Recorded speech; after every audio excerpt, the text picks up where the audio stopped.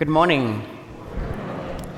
There is a common saying that among all the sins we commit, you can think about them, among all the sins we do, maybe unforgiveness, lust, every sin we do. So among all the sins we commit, the greatest among them is the sin of ungratefulness.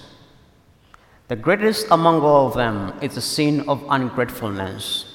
Now, I know that most of us, when we were growing up, when you're still young, there was a moment when your mom told you to say thank you. And those moments were always teaching moments. There's a reason why your mom told you to say thank you. I remember this story I told one time when I was receiving my first Holy Communion. My aunt's husband's mother sent me a thank you card. So, I read the thank you card.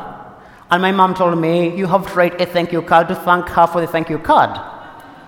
I said, okay. So I wrote the card, it went. 2 weeks later on, she calls me, thanking me for the thank you card for the card. So I went and asked my Mom, do I have to write another thank you card for the thank you phone call or the thank you card? That was a lot to think about. My mom said, no, honey, it will end here. But in all this, she was teaching me a very important lesson, that saying thank you is something very important. It shows that you're not only grateful, but you also appreciate. The readings today we have focus on one theme, giving thanks to God, that the God whom we worship also enjoys to be thanked. In the first reading, talks about Naaman the Syrian. Naaman was a Syrian military commander who had leprosy. But then when he returns home, the slave girl in her home was a Jewish girl. He told Naaman, if only you should go to Israel, you can be healed.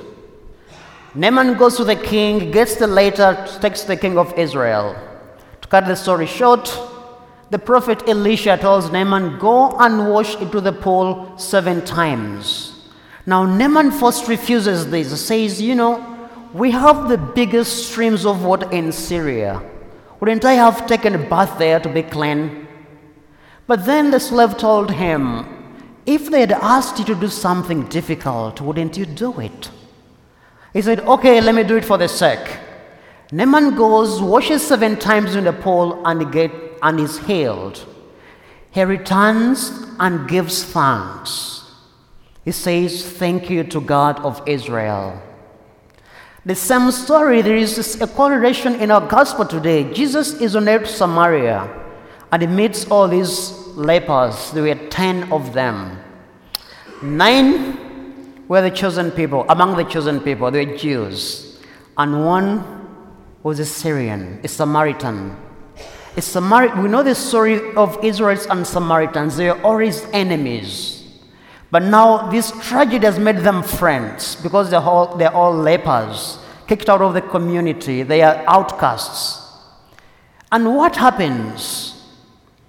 They see Jesus coming and they cry out, have pity on us.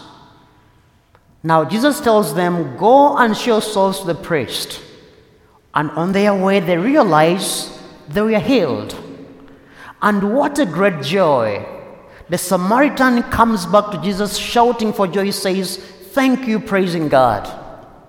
Now Jesus makes a comment. He says, weren't they 9? Weren't they 10? Where are the 9? Only 1 has returned to give thanks to God. Now that takes us into the heart of God. That Jesus, even if he's God, he also wants us to say thank you. We say thank you for the things we have, and for the things we do not have, we still say thank you. Because God alone knows why we do not have them. So things may not be very good today, but he's telling us they could also be worse. That's why we say thank you to God. On my way at home, when I was coming back from Uganda on Tuesday, I was reading a book. It's called The Memoirs of Winston Churchill. And it talks of the story of the ungrateful mother.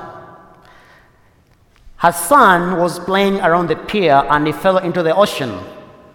So there was this old Navy guy, retired, sees the boy falling in. He dives in. He struggles with breath, but then saves the boy. Brings him to the pier, gives him CPR. The boy goes back to health, returns home. 2 days later on, the mother comes looking for this sailor who saved the boy. Now, all of you can think he's coming to thank the man.